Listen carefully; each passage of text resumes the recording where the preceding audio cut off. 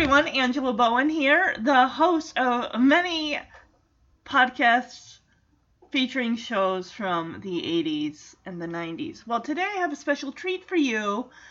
The last time I covered a Simpsons episode would have been for Thanksgiving, and I think that was it last November or the November before? I cannot remember whether we were living at the house or whether we were in the apartment.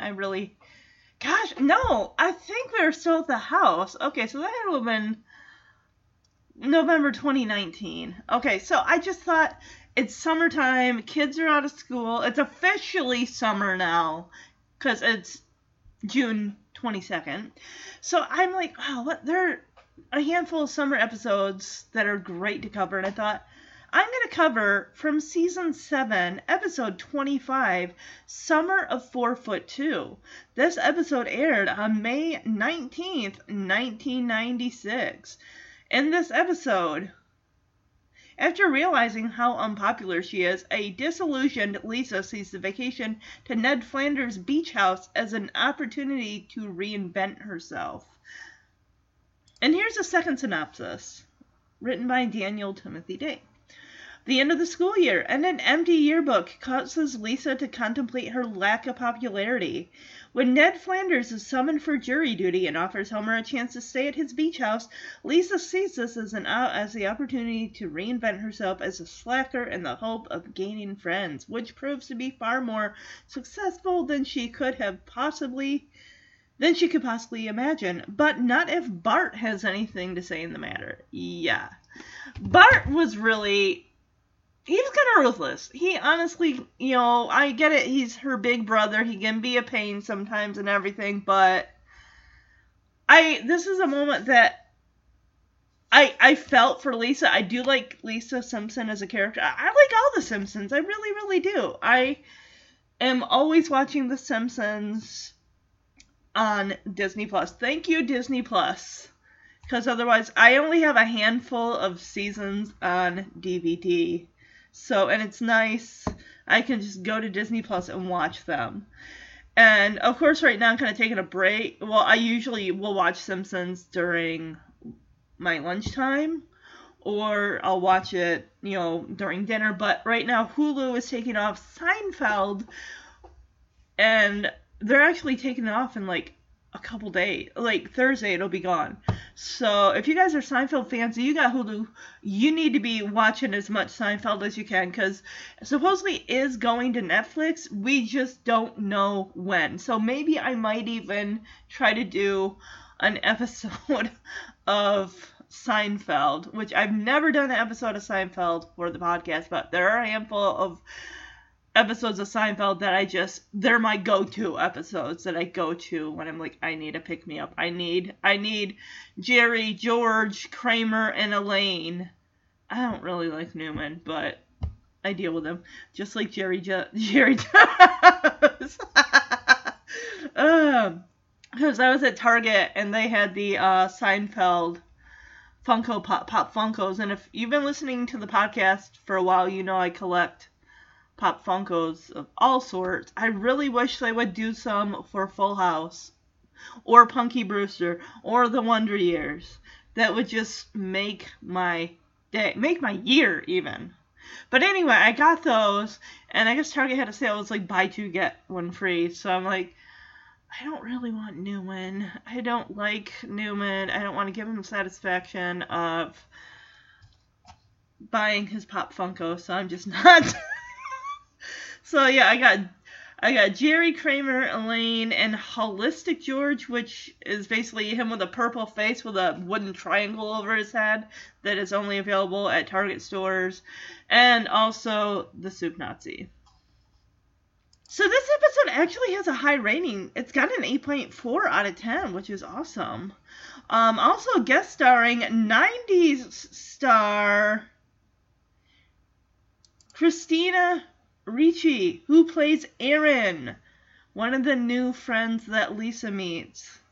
And you can tell 100% it's her voice, because if you've seen Now and Then, this was 96, so the movie Now and Then would have come out, Casper would have already come out, Addams Family and the Addams Family and Addams Family Values had come out. So yeah, this was Christina Ricci's time, was the early to mid 90s. And of course, you may know her as Mrs. Carruthers, but we all have known her for a long time. Before she became Mrs. Carruthers on Full House, she was Edna Krabappel, Bart's 4th grade teacher, voiced by Marcia Wallace. So this episode was directed by Mark Kirkland, writers Matt Groening, the creator. And we got some trivia. I always like looking at the trivia. So especially after I've seen these episodes 100 times, the trivia is usually bound to surprise me. But I'm not surprised at this one. Marge mentions that Bart has not said, "Don't have a cow, man," in 4 years. As of this episode, it's actually 6 years. Or 6 years, 3 months, and 22 days to be precise. Okay.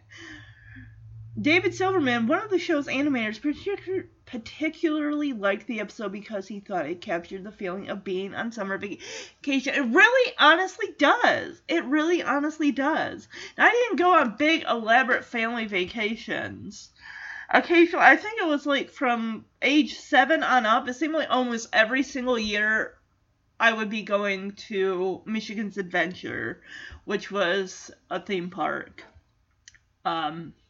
Just outside of Muskegon. And it's so funny, years, going through, past Muskegon, not realizing umpteen years into the future, I would be living in Muskegon for about a decade. So it's just funny. Usually I would go with my aunt and uncle, my Uncle Dwayne and Aunt Debbie and their 5 kids. We'd go to... They were actually the ones to take me to Michigan's Adventure for the first time when I was 7 going on 8. And it seemed like every single year, like, my cousins would come up from Alabama, I think it was. Yeah, and then they would stay with my grandparents for like 3 weeks, and then we all went to Michigan's Adventure.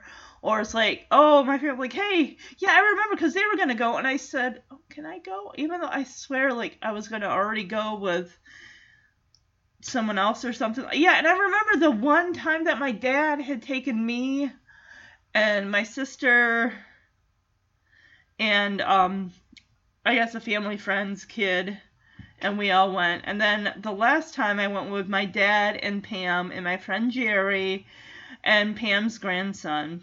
And we were going to be Nicole, my sister, up there with, her kids and everything. And it was fun. It was a fun day. Oh, my gosh. I still remember I went on a ride with Pam's, my dad's girlfriend, her grandson, who was probably like maybe 8 at the time. And the ride we went on, we later found out on the news, like, something happened to the ride, and there were people on there, and there was, like, a long wait to get people off the ride. Like, the ride had, like, stopped or broke down with people on it. And I'm just thinking, like, oh my, well, because Pam's grandson wanted to go on that ride, and Pam didn't want to, go with him. And I guess my dad was, like, getting in a mood because he wanted to leave and go home. But I'm like, okay, I'll go. So it's like, oh my gosh, if we'd have went on that ride later, it would have broken down. Ugh. But overall, I mean, it was a fun day. Me and my friend Jerry just walking around, hanging out. I'm pretty sure we went to the water park, because it's 2 parks. Yeah, 2 parks for the price of 1 at Michigan's Adventure. That was the jingle. There were occasions where my dad had bought this little cabin up in Six Lakes, very dink town, very small, and we would occasionally go up there, him and I. Well, he bought it with his brother, and that way sometimes their family would go up. I remember that cabin was just, it was so gross and nasty when we first got up there, and everything had to be cleaned and wiped down, and it still just looked really, really dingy. So Jeremy and I actually, we took a drive, and we're just driving, like, hey, if we're near Six Lakes, can we stop where that cabin used to be? And we drove down, and it's like the cabin was completely different. Like, someone, like, revamped it, and it just looked gorgeous. And I'm like, oh my. Just Summer's up there with me and my dad, my dog. My dog and I, Delilah, we go and fish off the dock. It was so fun. Oh, my dad. We had an inner tube, and he was like taking his little boat with the motor on it, and it's just like, I wasn't like, this isn't fun. He was like trying to pull it behind his boat. And it's nasty. Like, you walk into the water, it's like all these, like, seaweed or griminess until eventually there's a drop-off point. And it's like, But, I mean, there are good memories. I remember we went to a flea market when I was 13, and I got a Babysitter's Club book. That's what got me started on the Babysitters. It was Logan Likes Marianne, and because Marianne's my favorite character. Okay, let's get back to the trivia. I'm sorry if I bored you guys. All right. The staff of the show wanted to do a summer episode because there was so much stuff about summer vacations that they felt had to be covered in an episode. Christina Ricci was not able to come to the recording studio, so she recorded all of her lines over the phone. Oh, wow, I wouldn't have guessed that. Josh Weinstein, who was a fan of Ricci, thought she did a nice job in the episode. I thought, yeah, she did. I didn't know she did them all over the phone. Okay, cool.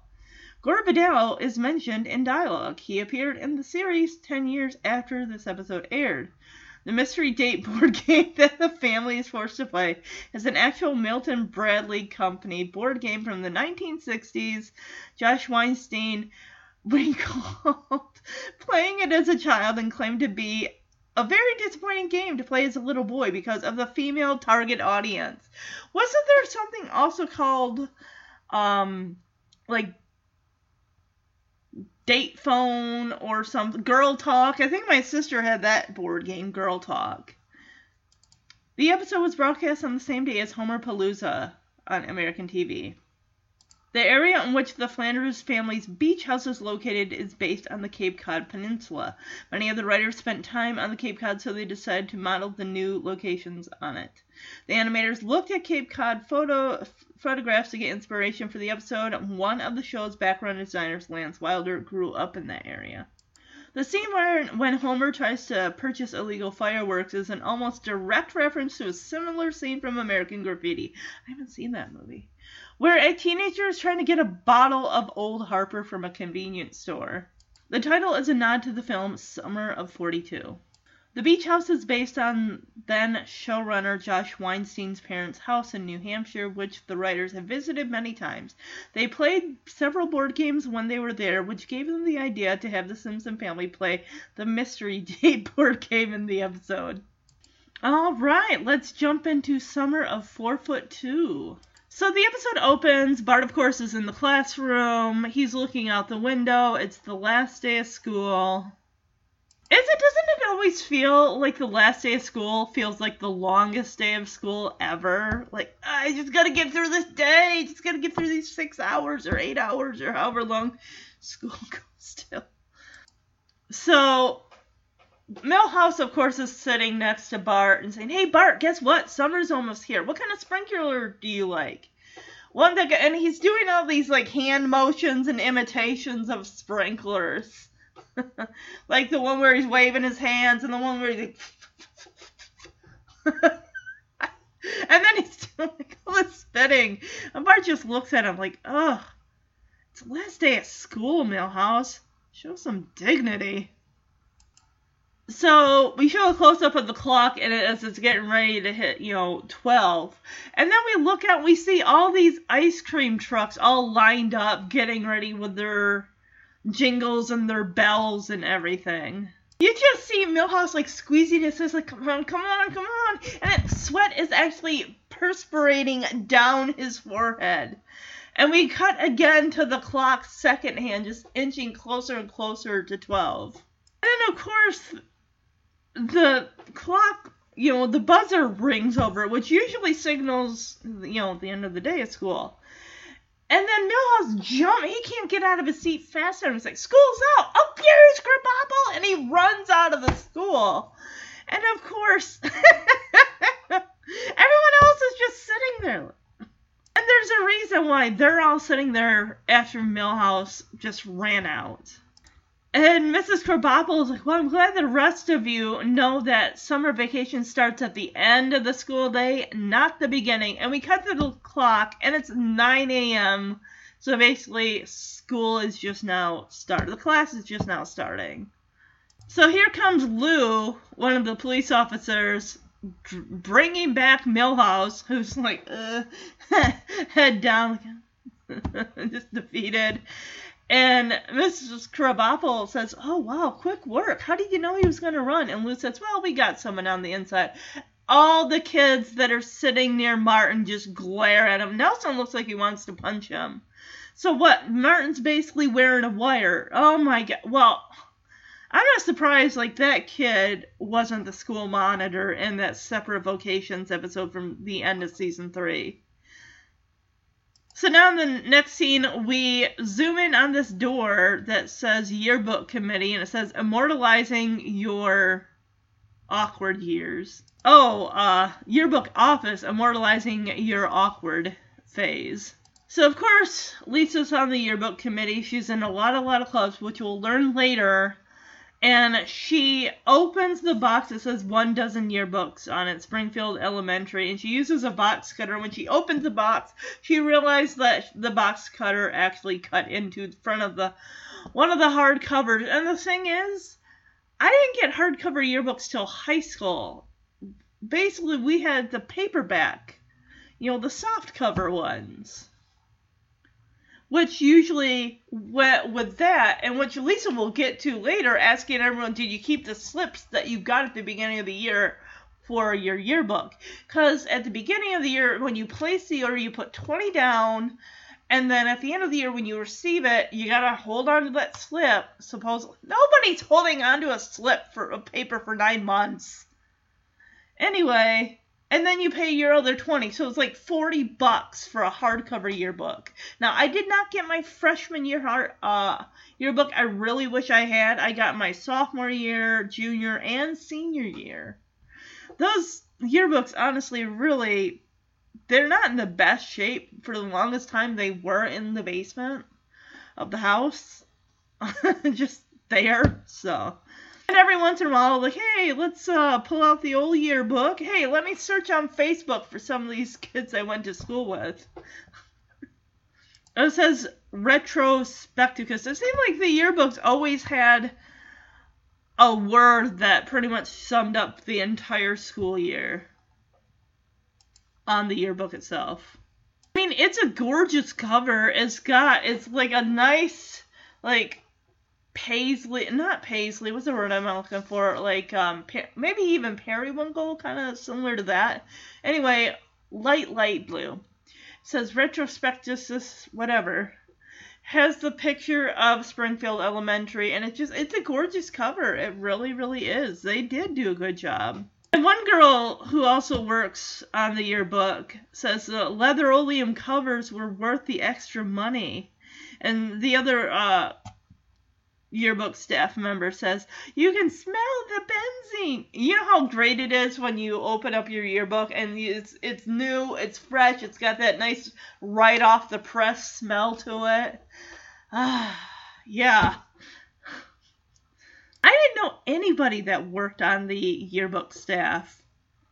I mean, I go through the yearbook and it would say like, oh, so-and-so worked on the yearbook staff. Like, oh, I didn't know that, but I wasn't friends with them or talked to them, so...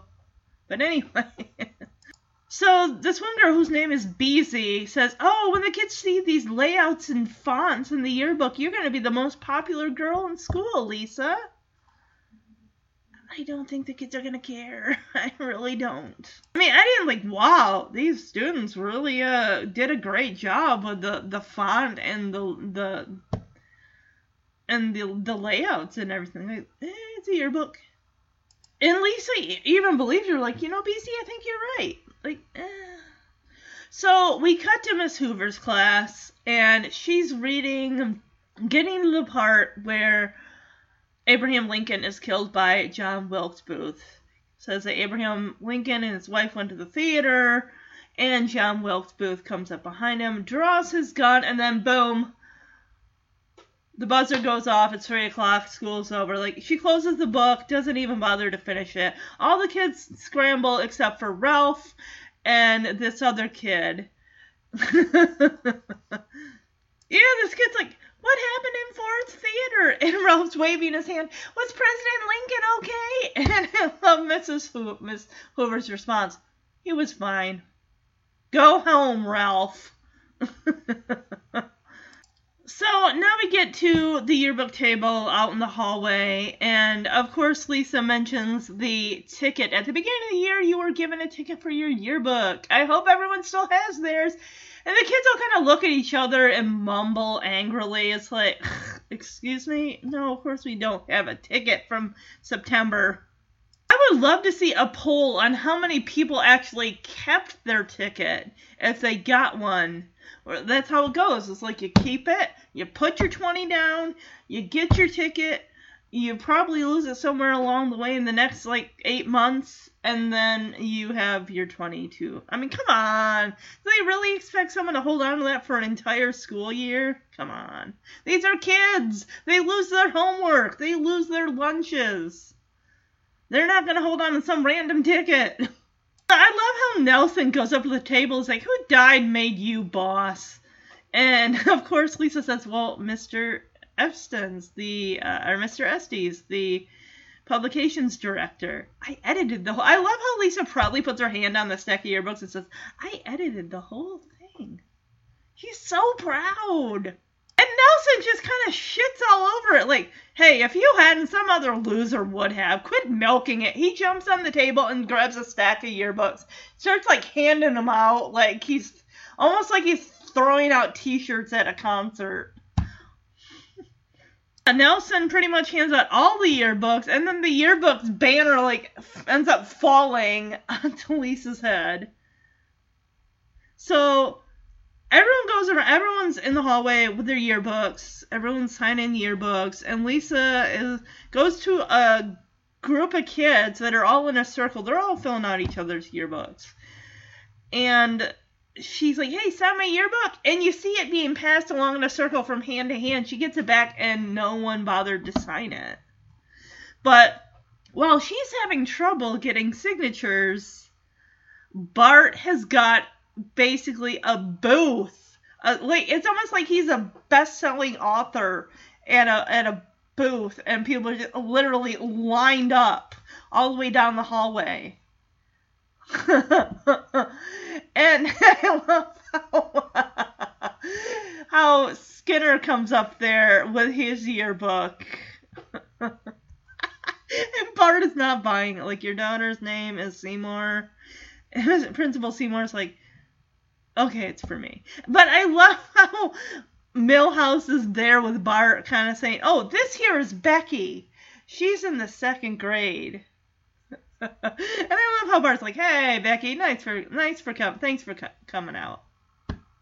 I love the sound effect here also when Lisa asks a circle of people to sign her yearbook, and you hear the squiggle of the pens that they're using, the squeak, squeak, squeak. It's almost like basically marker on paper, that squeak, squeak, squeak sound. I like that sound effect. I think it's, I love the sound effects in The Simpsons.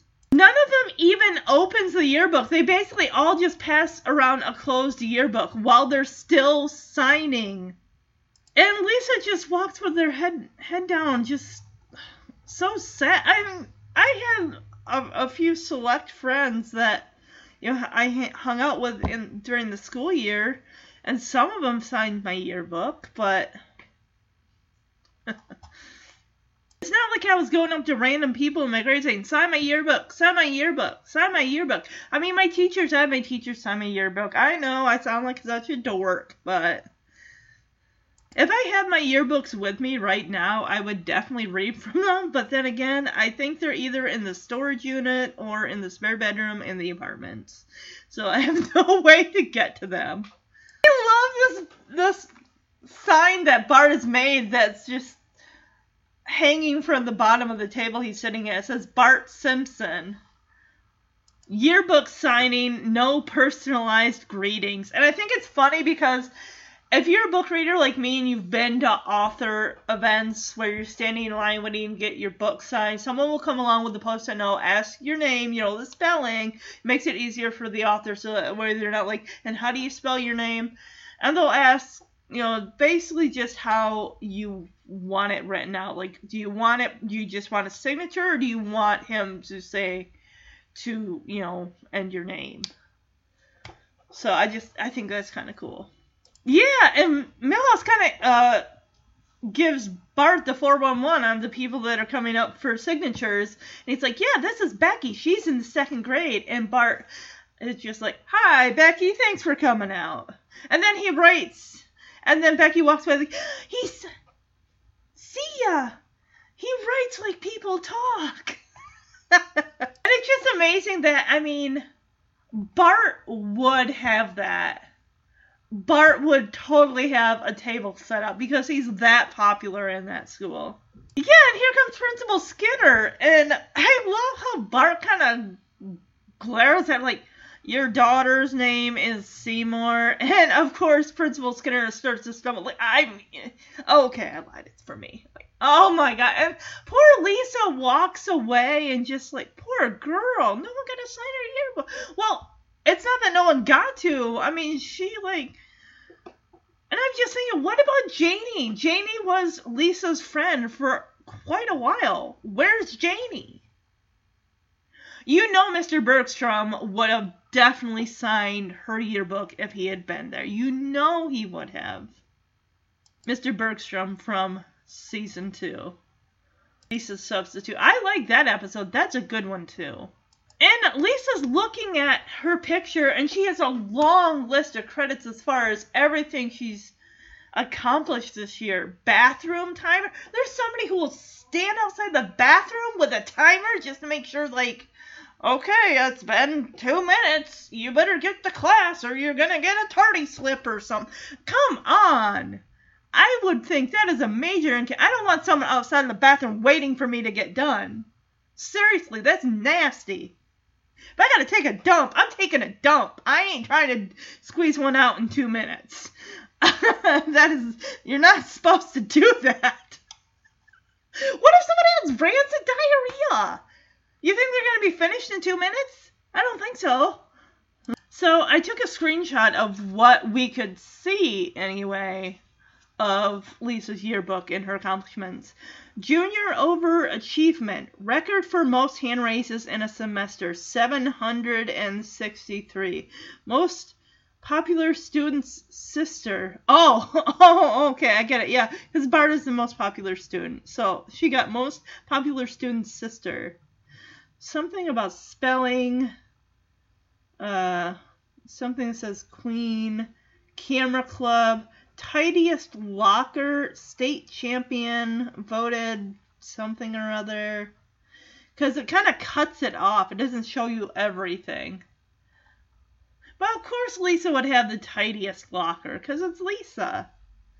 I'm not surprised that she got record for most hand raises in a semester. And Lisa just can't get it. It's like, I should be the most popular girl in school. Based on these achievements alone. And it's like, it's not about what you achieve in school that are going to get people to like you. And if you are doing those things just to get people to like you, then you're doing them for the wrong reasons. And I know that people always say, be yourself. People will like you for you. And it's like, sometimes, like, honestly, you just haven't met... your type of people that you fall in with, and they get you and you get them, and there's no explaining why you like the things you like, because you're accepted, because other people like those same things.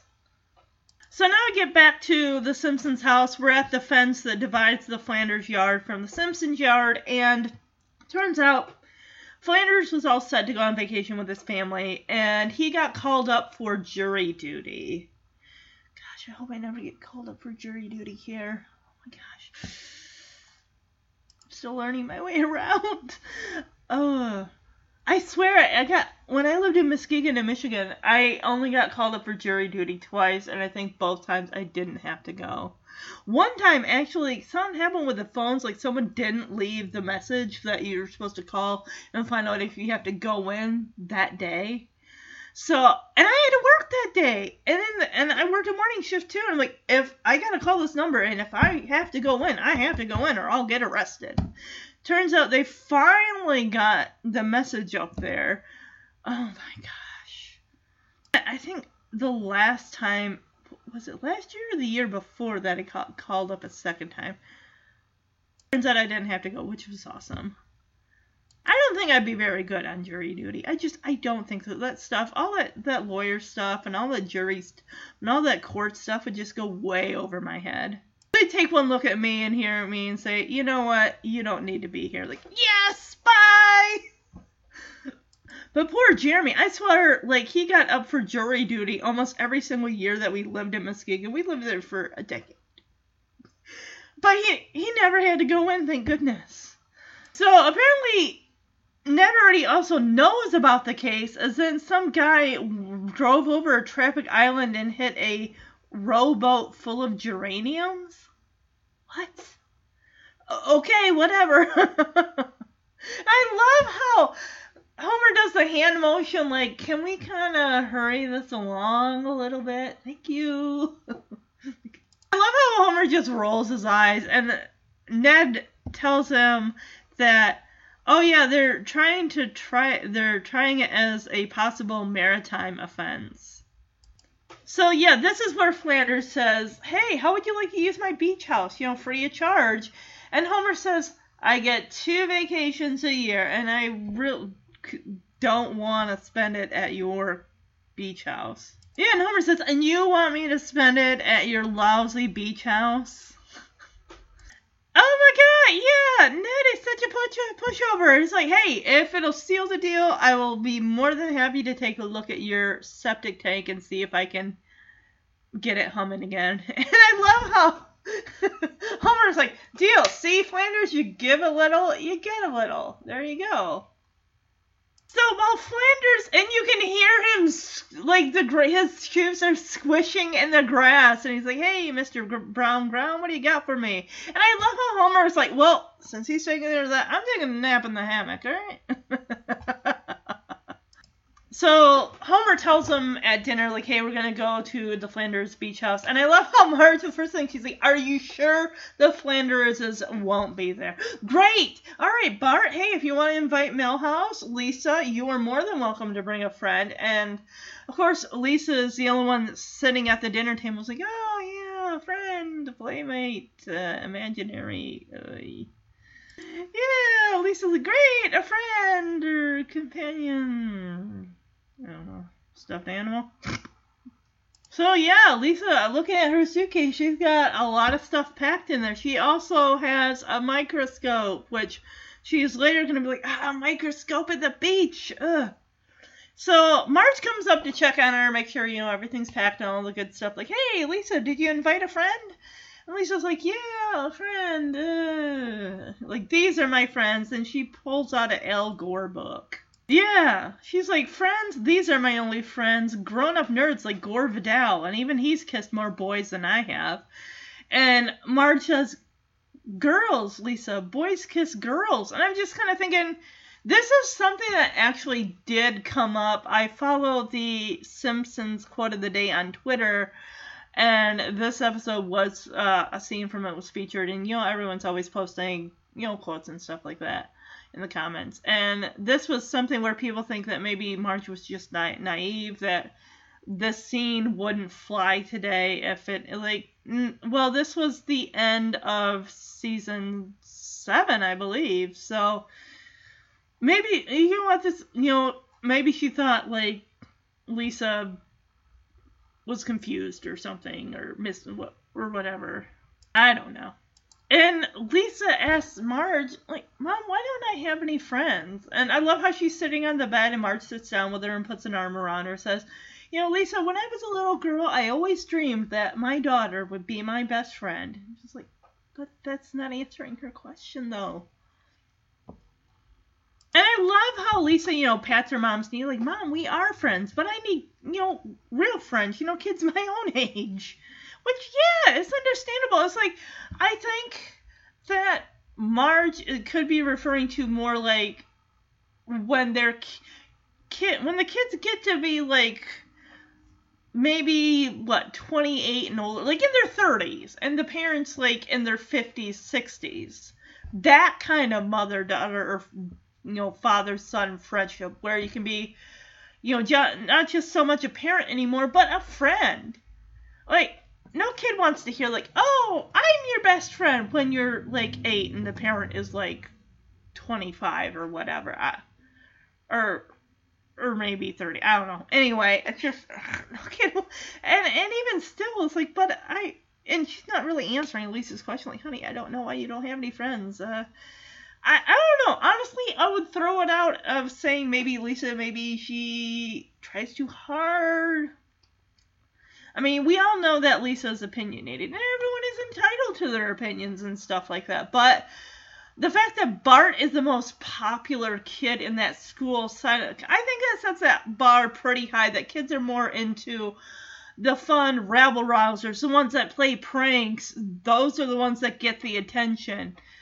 And everyone's clamoring to be his friend, whereas Lisa, on the other hand, she wants to be recognized for her achievements, and that's how she wants. How is she not friends with anyone on the yearbook committee? Those kids all look like they already were her friends. I don't know. So, Marge just pats Lisa on the shoulder and tells her, be yourself, you'll make friends. And as soon as Marge leaves the room, Lisa looks at her suitcase and what she's packed. Like, oh, these dorky clothes. A swim cap and a nose plug and a microscope at the beach. Really? What was I thinking? So I like what Lisa does here. I mean, it's the summertime. There is no reason, why she can't reinvent herself. I mean, she's going to a place that she's most likely never going to see. That we never see those kids again. So it's best to assume that she never sees them again. It's like, why not just try something different for a change and see how that works.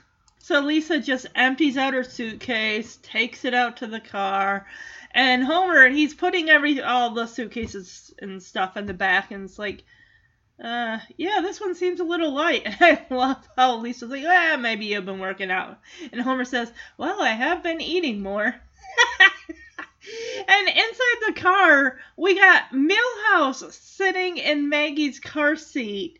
And Bart says, hey, Mom, Milhouse is fidgeting. I'm going to tighten his straps a little. And he like, yanks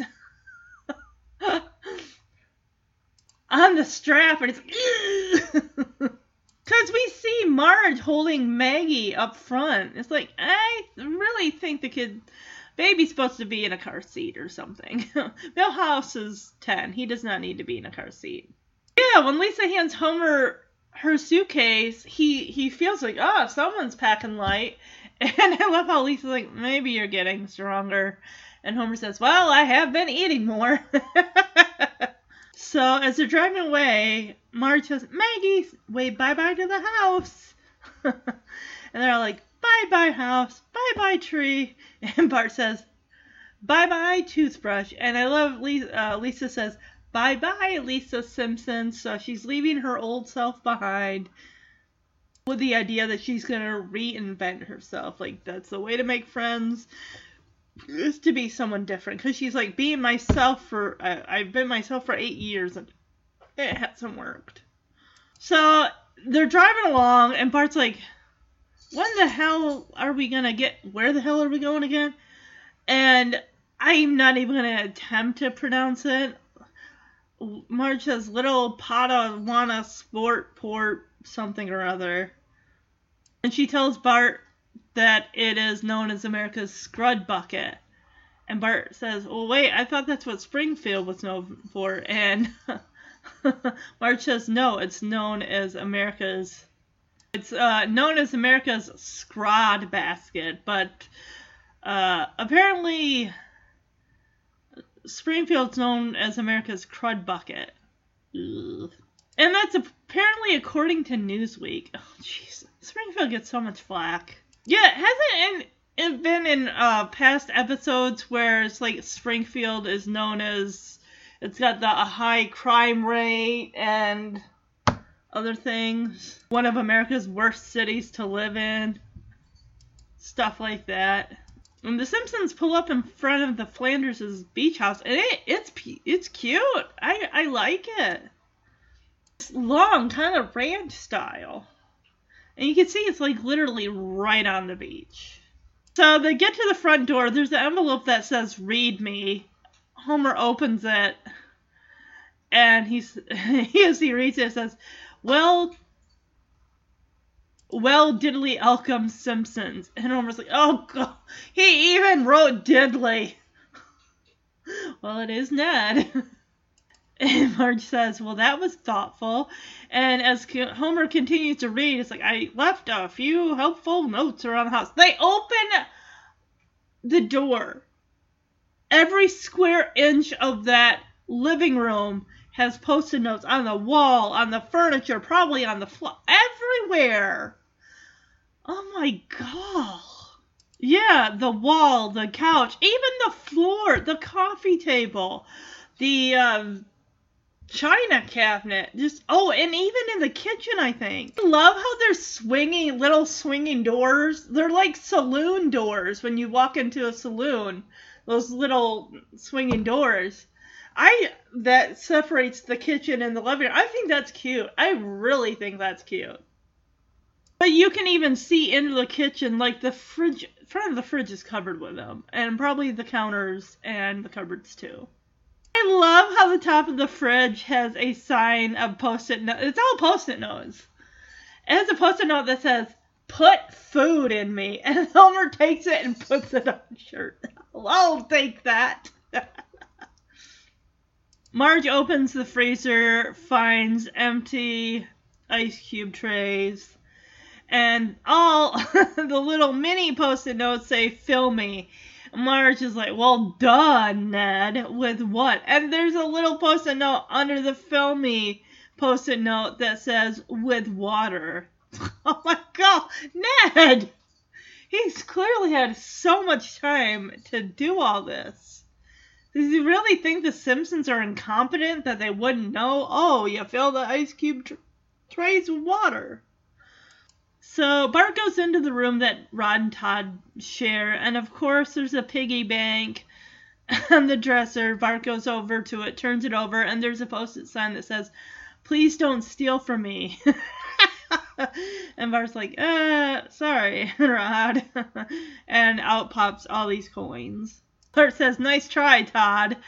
And starts just, and it's not just coins, it's like bills also. Like, oh my gosh. But then again, this is typical Bart behavior, so why am I surprised? So, Marge is in, I'm guessing this is Ned and Maude's room, because apparently they're sleeping in separate beds, because there's a picture of Ned above one bed, and then there's a picture of Maude again above another bed, and Marge is just so jazzed. She's like, isn't this exciting? And Lisa's like, yeah, it must be so thrilling to make another set of beds.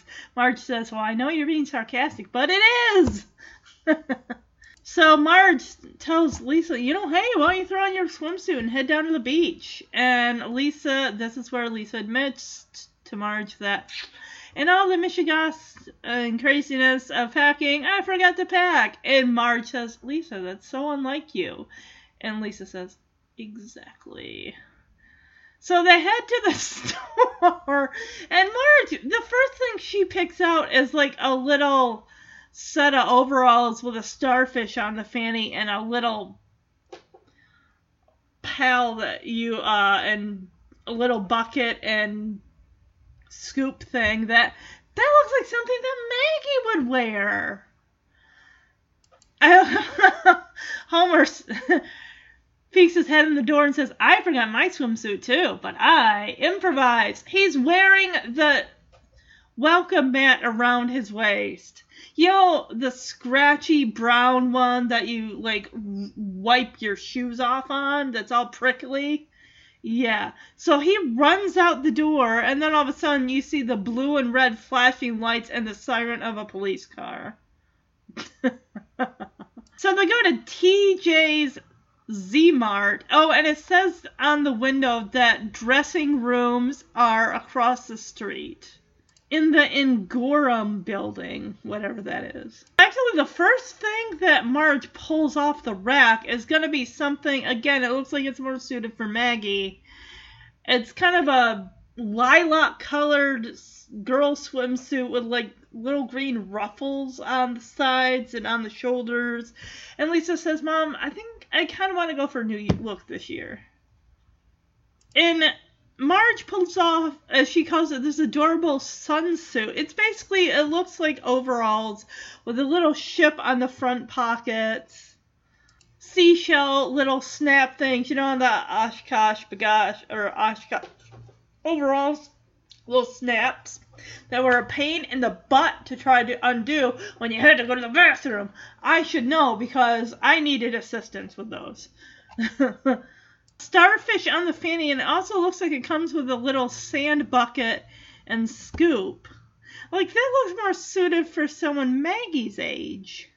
Oh yeah, Marge is shopping in the Little Miss section. Oh, I mean, I get Lisa's age, but come on now. Marge says, it's got a starfish on the fanny. The starfish has got, like, these bright red lips. Like, no thank you. Of course, we realize that after Marge has completed that sentence, Lisa's nowhere to be found, and you hear her, Mom, over here, bring money! And Lisa is rocking the coolest outfit ever for summertime. Or just anytime.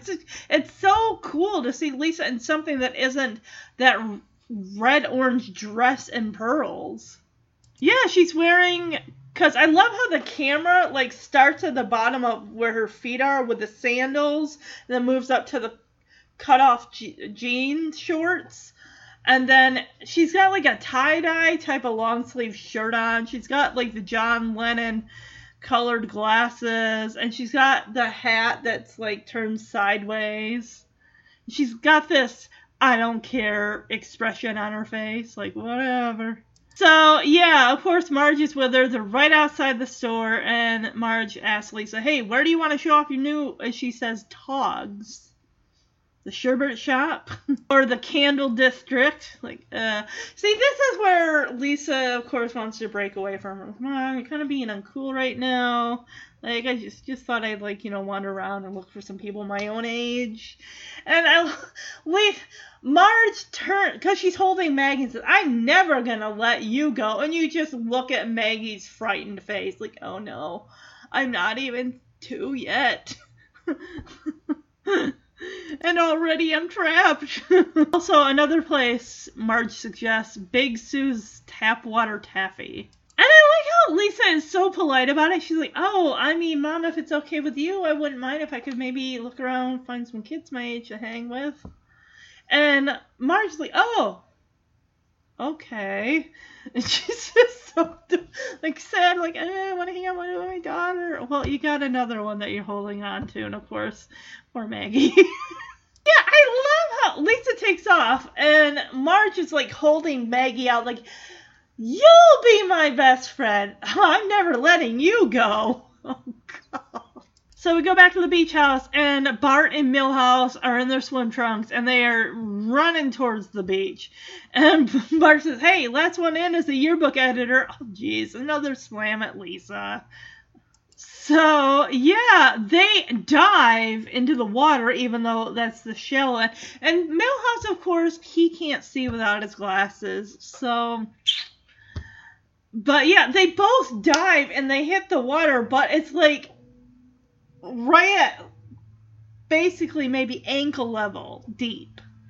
It's like you basically just got hit with a face full of watery sand. And Milhouse is like, I get he can't see really without his glasses too well, but still, it's like, I'm not going into the water with my glasses on. I'm just not. And apparently it's low tide because we see Homer with his car driving in the water. Now we cut to Lisa, who's kind of walking along the boardwalk, past the shops, thinking, where are all the kids? Did they ditch me in advance? She comes upon this amazing, huge library that would just make anybody so big. And she's, oh, the library. And then she's like, no, that was the old me. I can't. She tells herself that was the old nerdy Lisa. So we get Pippi Longstocking saying, Lisa, read about my adventures on the South Seas and make me live again. This guy in a top hat looks like he's straight out of Downton Abbey. It's like, we've got my periodicals on microfiche. I always thought, like, he's mispronouncing it. Instead of saying microfilm, he's saying microfiche. It actually is called microfiche. I don't know why. I'm like, shouldn't it be microfilm? Like, no, it's not. So we see Alice in Wonderland tell Lisa, won't you join my tea party? It will be ever so... Don't do it, Lisa! It's a trick! And we see the Mad Hatter behind her put Alice from Alice in Wonderland in a headlock with a gun to her head. Like, damn! This got dark! And Lisa just runs away. So, yeah, now Lisa's on the boardwalk, and she's like, I don't see any kids. It's like they ditched me in advance. And she sits down on the boardwalk, and then she hears someone go, he totally goes like, or whatever. And Christina Ricci's character, so like, okay, I can totally hear him going that. And Lisa's ears perk up at this, and she's like, only kids are that incoherent. And then she peeks down between the slats of the boardwalk and sees below these kids hanging out. Like, that. Yeah, they're going to be under the boardwalk hanging out. They're not going to be with all the tourists and their parents and, the adults up above. And we see the group of kids. There's 3 boys and a girl, Aaron, played by Christina Ricci. And the guy's like, yeah, my mom tried to take me to some candle place. I'm like, no way. So Lisa picks up what looks like a Jiffy pan, for making Jiffy popcorn back in the day. And she's, checking her reflection, make sure the cool glasses are still, looking good. The hat's on great and everything. She's practicing the lingo, like, whatever. Like, whatever. And she goes to approach them. And she's like, hey! And all of a sudden, a seagull just swoops down and freaks her. Like, and she runs back and hides behind a post or a beam, whatever's holding up the boardwalk. She starts going over like, hey, what's happening? And then the bird comes in, and then she runs behind that pole or that beam, and she's like, okay, it's not your fault. It's a bird thing. You don't control the birds now, but you will someday. Okay. I honestly love how Lisa does just as casually, just walking past, like, hi.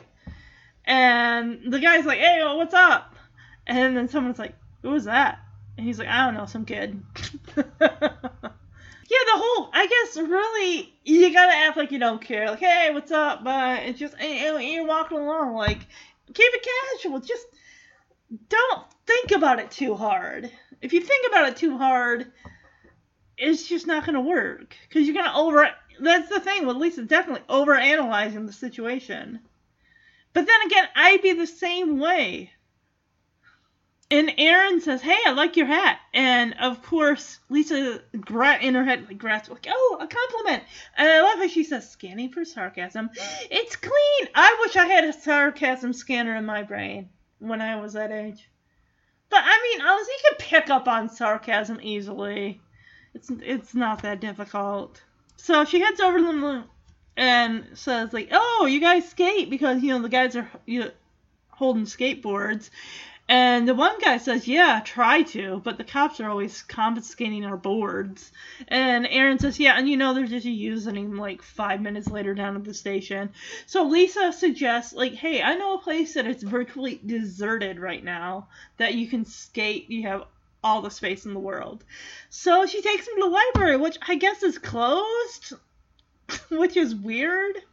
Well, it's a nice day out. People are at the beach. They're vacationing. Especially if it's mainly a tourist town. People aren't going to be zipping to the library because you got to have a library card. And if you're a tourist, you're not stopping in and getting... Not to mention, you need a library card. You got to have a mailing address. You can't just go to a town like, I'm going to go get books at this library that I'm vacationing in this town for like a week. No. So when she tells them that there's a place they could go to skate that's virtually deserted, they the guys and Aaron all kind of look at each other like, should we trust this kid? And I love how Lisa adds like, whatever. It's like, it's up to you, whatever you want to do. It don't make no difference to me. I just told you about the place, so whatever. And I like Aaron's belt buckle. It's of a peace sign. I think that's cool. So yeah, we got the guys skating, and then we got Aaron and Lisa hanging out by the fountain. That parking lot is so big it's got a fountain. And Aaron says, wow, this place rocks. What'd you say your name was again? And I love how Lisa plays it cool. She's like, didn't. It's Lisa. And Aaron says, I'm Aaron. So Aaron asks Lisa, well, how do you know about this place? Are you into books? And she doesn't say it accusingly. She doesn't say it like if Lisa were to say, yeah, I like books and whatnot sometimes. It's not like Lisa's like, oh, you like books? You're a nerd or something like that. She doesn't say that. But, of course, Lisa doesn't want to give that part about herself away. So she says, nah, my Goonie brother's always going to libraries. I love it how she flips it like Bart is like the nerdy one. He's always going to libraries and stuff like that. And Lisa says, yeah, I usually hang out in front. And Aaron says, oh, you like hanging out too? And Lisa says, well, it beats doing stuff. And Aaron says, yeah, stuff sucks. I love this. I love the dialogue. It's just, the choice of being a teen, which is funny because Lisa's like 8 years old and these kids do look like they're maybe 12, 13 years old. So one of the guys stops his skateboard in front of the fountain and says, hey, you want to use my board? And he gives it to, actually, throws it at Lisa. Lisa catches it. And she's like, yeah, that's very rad of you. It's like she's got to scramble to think of a word. So as Lisa is skateboarding, we go over to the bushes, and there is Milhouse and Bart, like, basically spying on Lisa. Because Milhouse is like, hey, look, Bart, Lisa's skating with some cool kids. And she looks like Blossom. Now, I remember watching some of Blossom. I didn't watch it, like, episode by episode when it aired, season by season.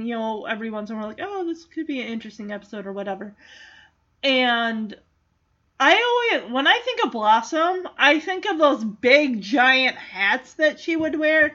And I remember there was a time, an episode, I think she, like, went to the set, like, our NBC studio or something, and the guy who plays Cliff Clavin, John Ratzenberger, was there, as Blossom was in the hallway, and I just remember him looking at Blossom and saying, that's a stupid hat. That line I always think of that line. I wonder if I can find that one day. Because that episode I don't even remember what the episode was about. I just remember Blossom being at NBC Studios and passing who she would know as Cliff Clavin from Cheers. And I'm like, that's a stupid hat. So Bart can't believe it. He's like, Lisa, with people, really? If they're impressed by that, I'm going to Bart their world. So, of course, Bart is gonna skateboard and show off and everything, to the point where he's even skating in the fountain. He's acting like, my friendship, you want it. And as he's lying on a skateboard as it passes by Bart, and Bart's lying on a skateboard as it passes by Lisa and Aaron and the guys. And I love how the guys as a response are like, that kid tries too hard. Smacks of effort. Even they make fun of the fact that Bart's got a slingshot in his pocket. Like, who's he think he is? Dennis the Menace? And one of the guys like, Mr. Wilson.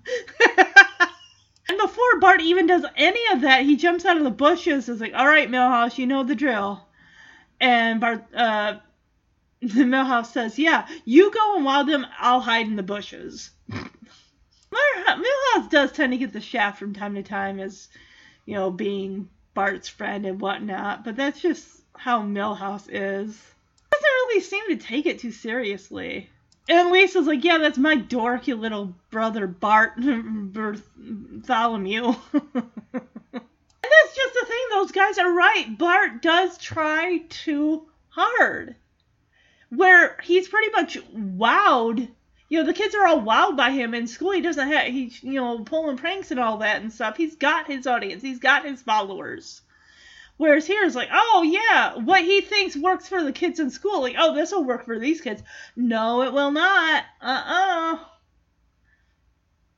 The thing about these kids is like, anything that smacks of any effort, any type of, where you're doing something, not interested in them. And I get that they're not into Bart.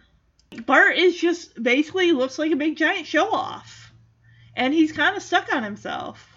I love how Aaron's like, who does he think he is with that slingshot in his back pocket? Dennis the Menace? One of the guys like Mr. Wilson or something. And Bart just hangs his head and walks away.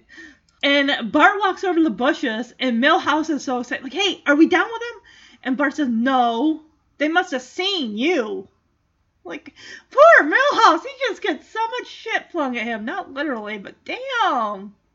Hate on Milhouse. I mean, I get it. He's Milhouse. So, they're on the porch. Everyone except for Lisa. I think Maggie's she was put to bed or something. And they're playing a board game. And Bart is just still so frustrated that those kids are choosing Lisa over him. So he's like, oh, when are you going to play this game? And Marge says, because it was the only game in the house. Homer, open the door to see who your mystery date is. And he does. It's like, oh, the captain of the football team. Don't wait up, Marge. He's a dreamboat. So Marge is like, all right, Bart, your turn. And he opens the little door, and it looks just like Milhouse. And he just rolls his eyes and holds up the card. And both Homer and Marge are laughing like, you got the dud! And Homer's like, yeah, hey, kind of looks like you, Poindexter. And Bart, again, is like, wait, why doesn't Lisa have to play? Why did she get to hang out with her friends? And Bart says, you got friends. You got the dud right here. Speak up for yourself, Poindexter. Oh my god, even Milhouse is getting it from Homer and Marge. So, yeah, we go along the beach and by the rocks and stuff, and Lisa's hanging out with Aaron and the guys. And Aaron says, wow, Lisa, I never really appreciated all this sea junk before. And one of the guys is like, hey, that clam's got legs. And Lisa explains to him, well, it's a hermit crab. When it outgrows its old shell, it finds a new one as a replacement. And she says, my favorite crustacean. And Aaron and the guys kind of look at her surprisingly like, hey, how do you know that word? And I love this nice save that Lisa, relates it to something relevant. She's like, oh, yeah, I heard it on an episode of Baywatch. And they're like, oh, yeah, Baywatch, David Hasselhoff. Yeah, because one of the guys, at first, when she says crustacean, and Lisa kind of like, ooh, she kind of did herself in there. And one of the guys is like, did you learn that word from a teacher or something? And Lisa, I like that quick save. She's no, I saw it on an episode. I heard it on an episode of Baywatch once. It's like, yeah, Baywatch, that takes place on the beach. I'm sure you're bound to see crustaceans and hermit crabs and whatever on the beach. So Homer heads to Little Value Mart. And he goes in there, and there's a guy that looks almost identical and even sounds like Apu. We know that, Homer's there to buy fireworks. It's supposed to take place, around the 4th of July, right? Something like that. There's fireworks and whatnot. And Homer pulls the whole, can I get a this and a that, and it's fireworks, and it's blah, blah, blah, blah, and blah, blah, blah, blah, blah. Homer just assumes before he even goes in there, oh, I bet this place sells illegal fireworks. How many stands are there, like little pop-up stands in parking lots you drive around and they'd say, they're like little tents that would have fireworks of all different kinds. I cannot even remember the last time I even blew off fireworks. I'm thinking it was probably in the country, like with my dad. There might have been, I swear there was a time where we went over to my dad's and he shot off some fireworks. That was always, I remember we always did that in the road when I was growing up. My dad would take some fireworks and light them in the road. We'd always have to make, we lived in the country, and usually the only cars were coming, the ones that were coming up over the hill by the house, and we'd have to like, okay, let's move out of the way. So yeah, we would light the fireworks in the road. And since we've been here at the hotel for almost 4 months. I know, it's sad, right? There's a baseball stadium that's nearby. I think it's like Dr. Pepper Baseball Stadium or something. And every great once in a while at night, they will have fireworks. And the position that we're in the hotel, we have a great vantage point of watching the fireworks. So whenever we hear it, it's like we'll lift the shades up. And then we'll watch the fireworks. It's just it's just so cool. I think, gosh, how many times has it been? Maybe 8 times now since we've seen fireworks? Maybe 6. It's pretty awesome. I know once we get back to the apartment, we're not going to be treated with like, oh, fireworks. Because we're in a different city here than where we were living. So, yeah. So I love how Homer is like kind of stretching back of his neck, like, oh, let's see. Because he kind of pumps himself up before he even walks into the store. It's like, act like you buy him all the time. Like, let me have some porno magazines. Large box of condoms, bottle of Old Harper, 1 package of panty shields, and 1 enema. No, make that 2 enemas. After the panty shields is when he's like, and some illegal fireworks, and an enema. No, 2 enemas. And of course the guy because there's another person in the store, he says, I'm sorry, sir, but it's basically a statement he probably has to give that he recites all the time, so he knows it by heart. The shopkeep says, I'm sorry, sir, in this state, the fireworks sales are prohibited by law, and blah, blah, blah, blah, blah. And as soon as that other customer leaves, he locks the door. He's like, follow me. And he takes Homer to a back room that is just loaded with illegal fireworks. Oh no, the guy just leaves. The shopkeep doesn't go over and lock the door. He's like, follow me. So the shopkeep recommends the M320. He says any flag-fearing, red-blooded American would definitely go with this. Like, celebrate your independence by blowing the country by blowing up a small part of it or something like that. Like, okay. Oh, he says, celebrate the independence of your nation by blowing up a small part of it. So we go back to the beach house. Lisa's hanging out with Aaron and the guys. And I gotta say, I really love, there's like a piece of, I don't know if it's driftwood or a log or whatever, but then it's, it's basically a coffee table, and it's got glass over the top of it, and you can see the wood beneath, and it's just, that is creative. That is very, very creative. And of course, like, yeah, it's really cool of your mom to let us hang out here. And Aaron's like, yeah, not like my mom. She'd always be busting it with like Rice Krispie squares and Tang. And you see, that's exactly what Marge has on a tray. She goes into the doorway and goes back out again. She hears that. Like, oh, I don't want to embarrass my daughter. So one of the guys with long hair is like, my dad's all stoked because today is like the 4th of July. And the guy's like, yeah, my dad woke me up at dawn to take a loyalty oath. And the guy that's walking around with the blue shirt that's always open says, yeah, my mom's French. We only celebrate Bastille Day. Okay, so Bastille Day celebration is a common name given in English-speaking countries to the National Day of France, which is celebrated on 14th of July each year. In French, it is formally called, F-E, there's like a little like arrow pointing upward, F-E-T-E, National, and commonly and legally the 14th of July. Okay, well, it's telling me, which is funny. It's interesting because that's when Jeremy that's our 14th anniversary this year, July 14th. But I'm just kind of curious, like, there's got to be more to it than that. Okay, French National Day is the anniversary of storming of the Bastille on 14th July 1789, a turning point of the French Revolution, as well as the I'm not even going to pronounce it because I can't. That celebrated the unity of the French people on July 14th, 1790. Celebrations are being held throughout France. One that has been reported as the oldest and largest military parade in Europe is held on July 14th. On the Champs-Élysées, Elysee, in Paris, in front of the President of the Republic, along with other French officials and foreign guests. All right. Oh, wait, what's this? Oh, okay. So, yeah, that's what Bastille Day is.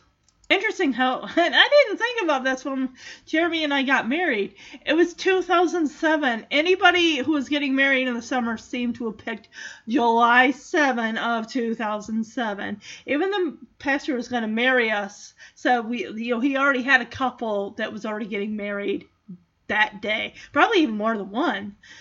So that day was out. So I'm like, okay, well, why don't we go with the 14th then? Because, 7 and 7 equal 14. I don't know. Me and my even numbers. I love even numbers. That's just me.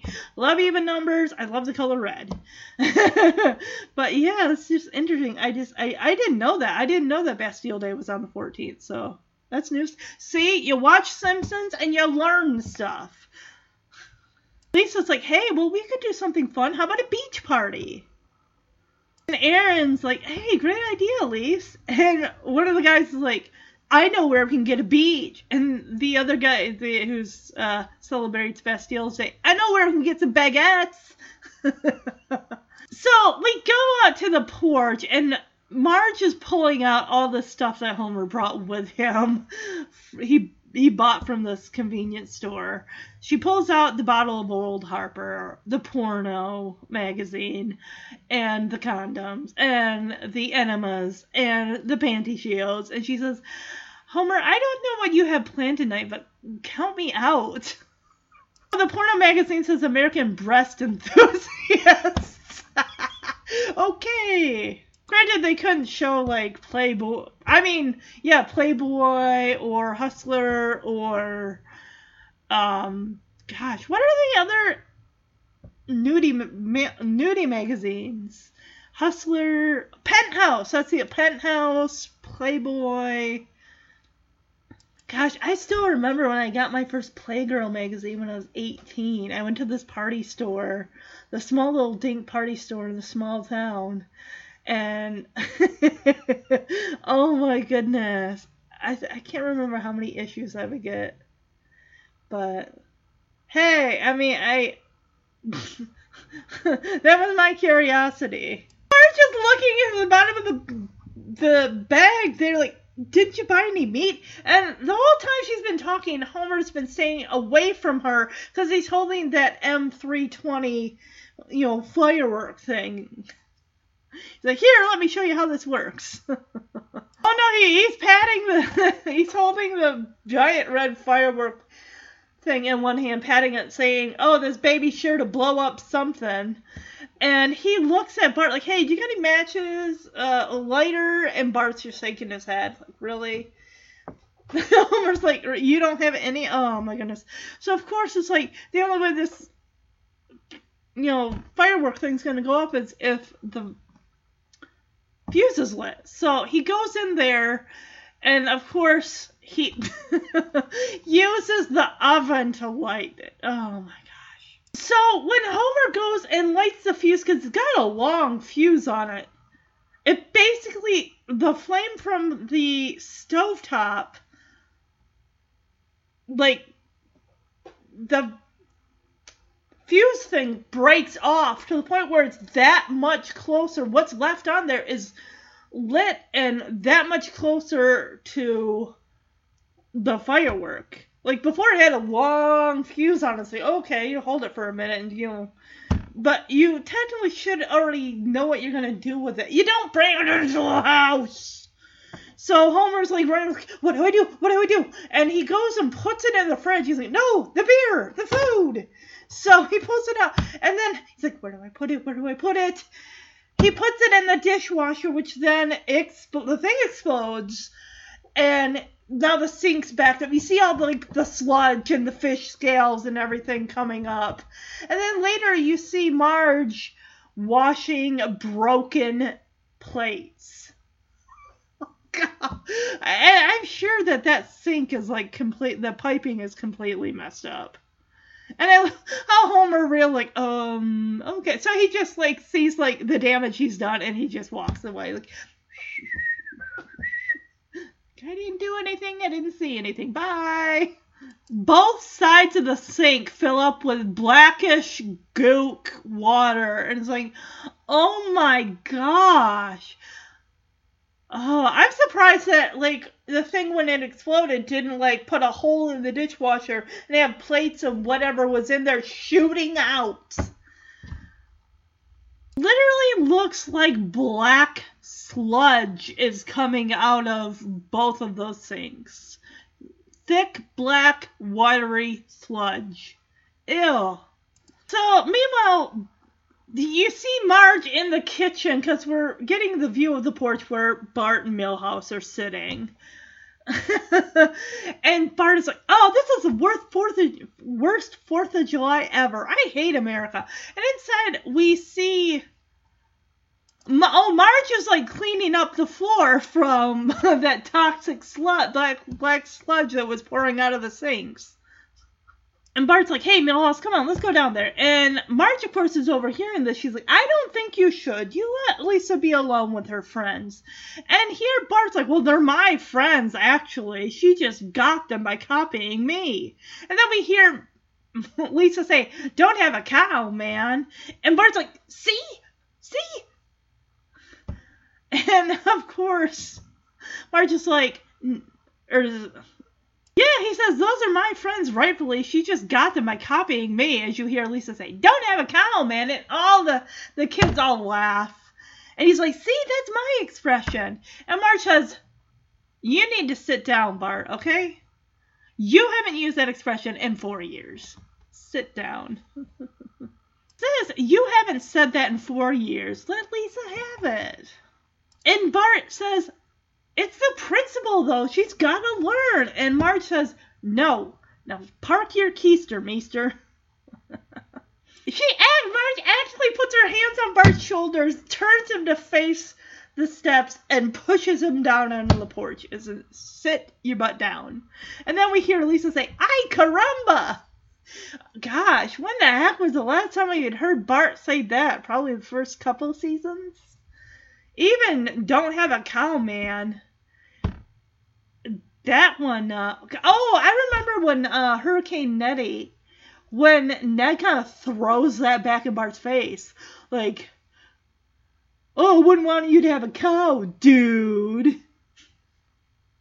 So, Bart looks like he's up to something. He is going to do something. Which I think this is just, it's low down and it's so mean what he does. But now we're down at the bonfire. Lisa and Aaron are sitting next to each other. And Aaron's like, oh, Lisa, I made something for you. And she puts a friendship bracelet on Lisa's wrist. And Lisa's like, oh, my first friendship bracelet. Thank you. And Lisa takes the little shell, that the hermit crab was in, because she's got it on dental floss. And she made a necklace out of it, and she takes it off of her head and gives it to Aaron.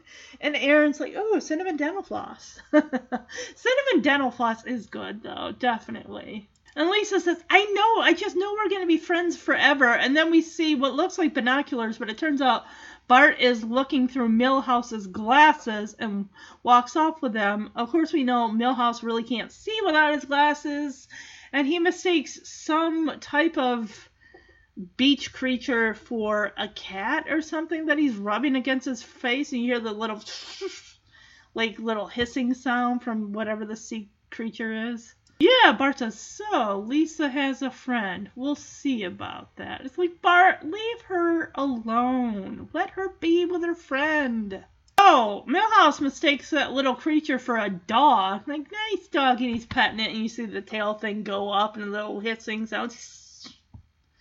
So we see the fireworks, and we see Lisa being thrown up in the air, like she's in the center of a blanket, and everyone, Aaron and the guys are all like shoving the blanket upward. That makes me think of like gym class in like first grade or third or kindergarten, and you have that that parachute, that rainbow parachute, and you're lifting it up and down and up and down. And it's like you have these, I don't know whether like plastic balls or what it is, or it's just, and you just lift them up in the air. And I just remember doing that in gym class in like either kindergarten or first grade, and just thinking how cool that was. Like, this is fun. This is fun. Or we get Lisa's inner monologue of like, I'm dizzy, I'm nauseous, but I'm popular. She's being thrown into the air. She does see Bart cresting over that hill, and he's holding her yearbook. And Bart's like, no, don't do that. And Bart's like, Like, I just think this is ruthless of Bart. It's like, come on. You know Lisa's got a hard time making friends, and you're ruining it for her because you're jealous. And Bart yells, hey, you guys, you want to see how cool Lisa Simpson really is? And he starts opening her yearbook to all of her accomplishments, the clubs that she's in, the German club, and Bart points to a page that says Miss Perfect Attendance. And you see a picture of her with a sash and shaking Principal Skinner's hand on stage. Grammar Rodeo had Buckaroo, which is funny because in what is the Spring Break episode where Bart on the Road, I think is that called, where he and Nelson and Milhouse and Martin all, Bart gets a fake driver's license and they go to Knoxville to see the Sun Sphere. And I guess the alibi was that they were going to go to a grammar rodeo in Canada. Then he turns the page and we see Lisa at the French table. She's the only one in that club. And then she's at the, another one of her at the German table with Uter, who is the foreign exchange student. And Lisa's just sitting there shocked in that blanket, and Aaron and the guys just drop the blanket, and Lisa just falls to the ground as they go over, and look at the yearbook. And they kind of look at Lisa almost like they've been betrayed. Like, is this true? And even there's a big picture as Aaron reads out teacher's pet, and Aaron and the guys turn and look at Lisa, whose her chin is quivering and tears are running down her face, and she just runs away. And you feel so bad for Lisa because she really just wanted friends and to be accepted for once in her life. And now that she finally has it, then Bart comes around because he's jealous and ruins it for her. So the next morning, Marge is washing those broken dishes, and Lisa is eating cereal. Bart comes up and sits next to her, and he's like, yeah, I know my yearbook stunt did seem a little rough, but it taught you an important lesson to always be yourself. And as soon as Marge turns her back, she grabs Bart and then it looks like it's like a bear-shaped thing with honey in it. Like she's gonna douse it all over Bart's head. And she grits her teeth, and Bart looks frightened the way that she grabs him by the collar of his shirt and threatens to drop honey all over his head. She's like, I know who I am. I am the sister of how does she say it? Hold on. Yeah, Marge leaves, and Lisa takes the opportunity to grab Bart by his shirt collar. Says, I know exactly who I am. I am the little sister of a mean, rotten, jealous little snake. Yeah, and this is where she picks up that bottle of honey and gets ready to douse it on Bart's head. She says, to him, "You cost me my only friends. You ruined my life." And Bart literally looks terrified. Of course, here comes Marge with the paper like, "Hey, kids, guess what? There's a carnival tonight." And Lisa immediately goes back to her cereal. And Bart's like, like he is full on frightened. It's like, well, you deserve it, buddy, for the way that you acted. You did not have to go that route. And Autumn, immediately Milhouse pushes the box of cereal. We didn't even know that Milhouse was sitting there the whole time saying, "Oh boy, a carnival!" You kind of do feel a little bad for Milhouse. It just seems like Bart is so preoccupied with the fact that Lisa's hanging out with these other kids, and Bart wishes like he could be hanging with them when he's got his own friend, and Milhouse just seems to be getting, the shaft in a way. So Bart and Lisa decide to take their anger out on each other with these carnival games. One includes the game where you got the water pistol and you're shooting it into the clown's mouth to make the balloon bigger. And Lisa turns and starts shooting Bart with the water pistol. And then they're on this ride that goes around and around. And Milhouse is stuck between Bart and Lisa. And Lisa and Bart are spitting at each other, but being that the motion and the ride and everything is causing the spit to come back and hit Milhouse in the face. You can hear him going, "Help! Help!" Somehow Bart actually thinks to himself like he's gonna shoot Lisa with a water pistol, and she already is one step ahead of him as he turns and she hits him full on in the face with a water pistol. Marge sees this and she tells him, "Kids, stop that. Don't make me get the carny." Where is the carny that's supposed to be running that game? So yeah, they're on the spinning ride and Bart says, "Hey Lisa, make friends with this." And he goes to spit at her and it doesn't even get close to her face and ends up landing on Milhouse's cheek. And then Lisa does the same thing. And poor Milhouse is like, "Help! Help!" We just see the carny there smoking a cigarette while he's operating the ride, ignoring. So Marge, Milhouse, Lisa, and Bart are all in the bumper cars, and Marge says, "Now kids, there's no need to bump. Just enjoy the ride." And Bart and Lisa are full on glaring at each other, and they're going for each other. At least Bart is. Lisa's apparently does not work, because Bart goes straight for Lisa's bumper car and hits it with so much force that it drives it through that barricade and it goes out onto the grass and ends up hitting a tree, which causes a bird's nest to fall on Lisa's head. Because you see Lisa putting her foot on the pedal and it's going directly to the floor. It's not moving. Okay, there's a broken one. Come on. If you're going to have that ride up and going, you make sure those things are ready to go. We don't need any non-working bumper cars.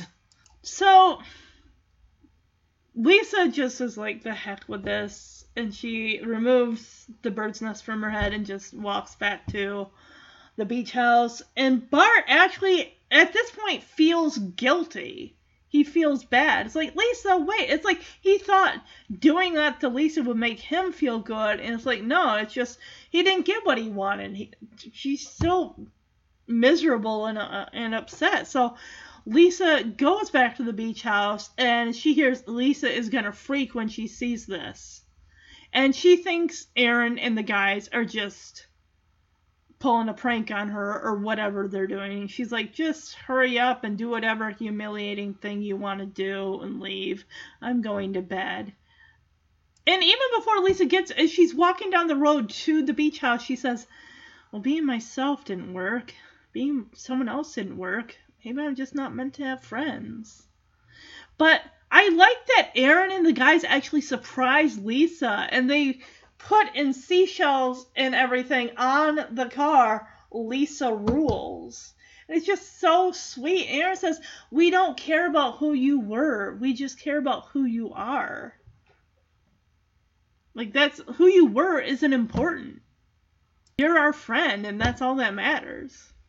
Of course, Homer's like, "Sweet merciful crap, my car! It's covered in seashells and everything." And then we see on the drive home, like, there's seagulls, like, attacking their car as they're driving. And Marge says she appreciates the sentiment and them cheering up Lisa, but I wish they'd clean the shells first. And Bart also mentions, like, hey, Lisa, before you left, I show your friends your yearbook again. And she's like, Bart, why did you do that? And he's like, look at it. And she looks at it, and there's all these messages from Aaron and the guys. And, of course, Milhouse is like, huh, I signed it, too. And she looks and is like, see you in the car, Milhouse.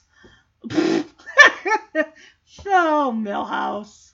Yeah, well, when she confronts them when they're working on the car, she says, so you found out I'm an overachieving bookworm. So what? Just finish whatever mean prank you're pulling and send me a Polaroid. Lisa, everyone stands back and shows Lisa, and Lisa is just amazed and surprised in a good way. And they're like, yeah, pretty cool, huh? See, now you can take the beach with you wherever you go. Aww. One of the guys says, but don't drive at night, because there's, like, starfish on the headlights. And Lisa asks him, does this mean you still want to be friends? Even though I try to cover up my nerdish learnings, and I just love what Aaron says. It's just so sweet. Oh, nerdish leanings. Okay. Yeah, and Aaron says, we don't care who you were. You can't fake the kind of good person that you are. Yeah, the guy with the open shirt says, yeah, you taught us cool things about nature and why we shouldn't drink seawater. And Lisa says, this is the most thoughtful thing anyone has ever, and here's where Homer comes up and says, sweet merciful crap, my car! As you look at the car, and every inch of it is covered in seashells. And yeah, they're driving, and Homer's irritated because you see, like, seagulls are having at that car. And Marge says, well, the polite thing to do would have been to clean the shells first. Well, those kids didn't know that. Yeah, Bart says, well, I guess I should give this back to you. I showed it to your friends again before we left. And Lisa says, Bart, look inside. And on one page it says, we'll miss you in big letters. And then I screenshot the other page, which you made a hot summer very cool. I'll miss you, Aaron.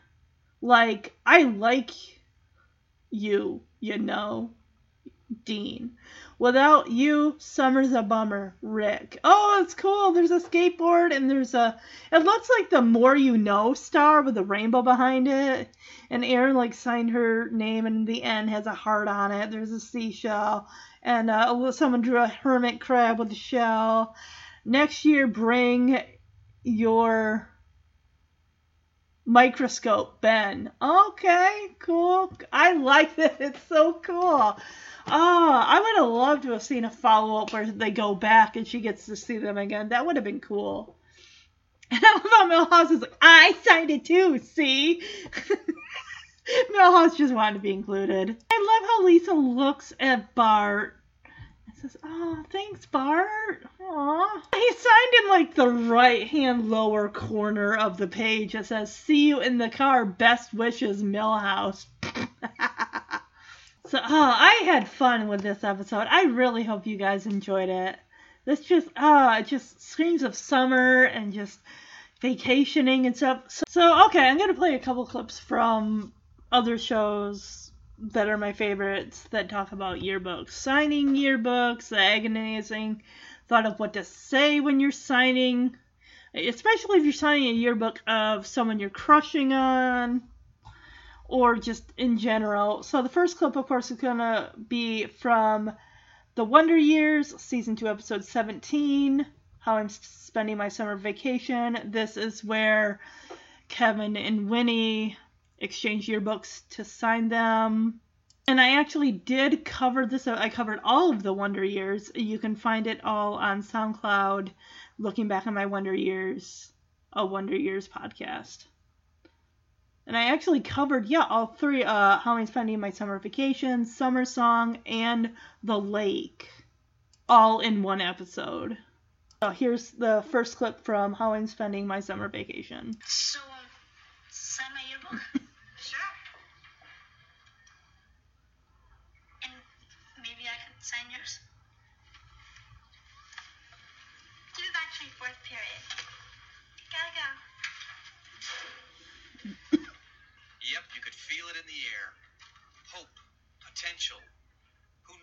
summer breeze might bring.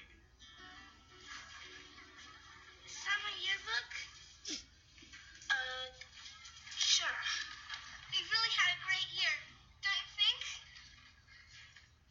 Yeah. There was one minor problem here. I didn't have the slightest idea who this girl was. I had to think fast. Have a neat summer. This is gonna bite him Okay, in it the was ass cheap, later. but it did have a certain flair.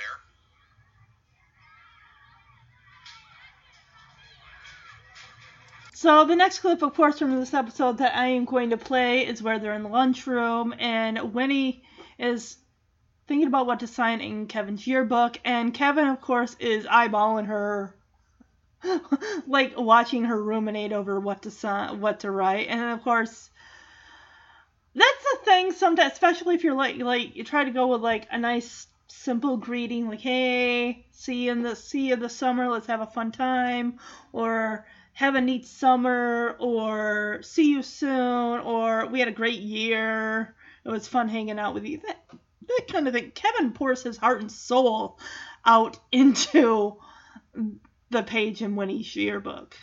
She wasn't the type to up and leave you. She wouldn't pull a stunt like that. She was thoughtful. Look at her, mulling over what to write in my yearbook, carefully choosing her words. Wait a second, this was serious mulling. Something was definitely going on here. Sure, we'd had our ups and downs, our missteps, but we were older, wiser.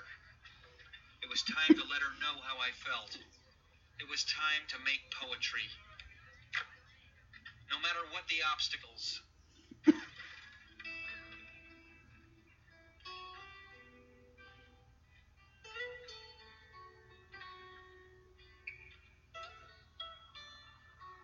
There. I had filled an entire page with phrases like never change, always stay the Oh, same, God. good luck. Still, something was missing. It needed something more. Something...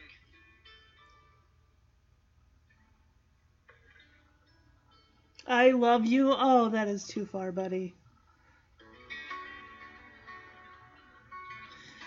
Okay, it was a bold and reckless move, but I was a bold and reckless guy.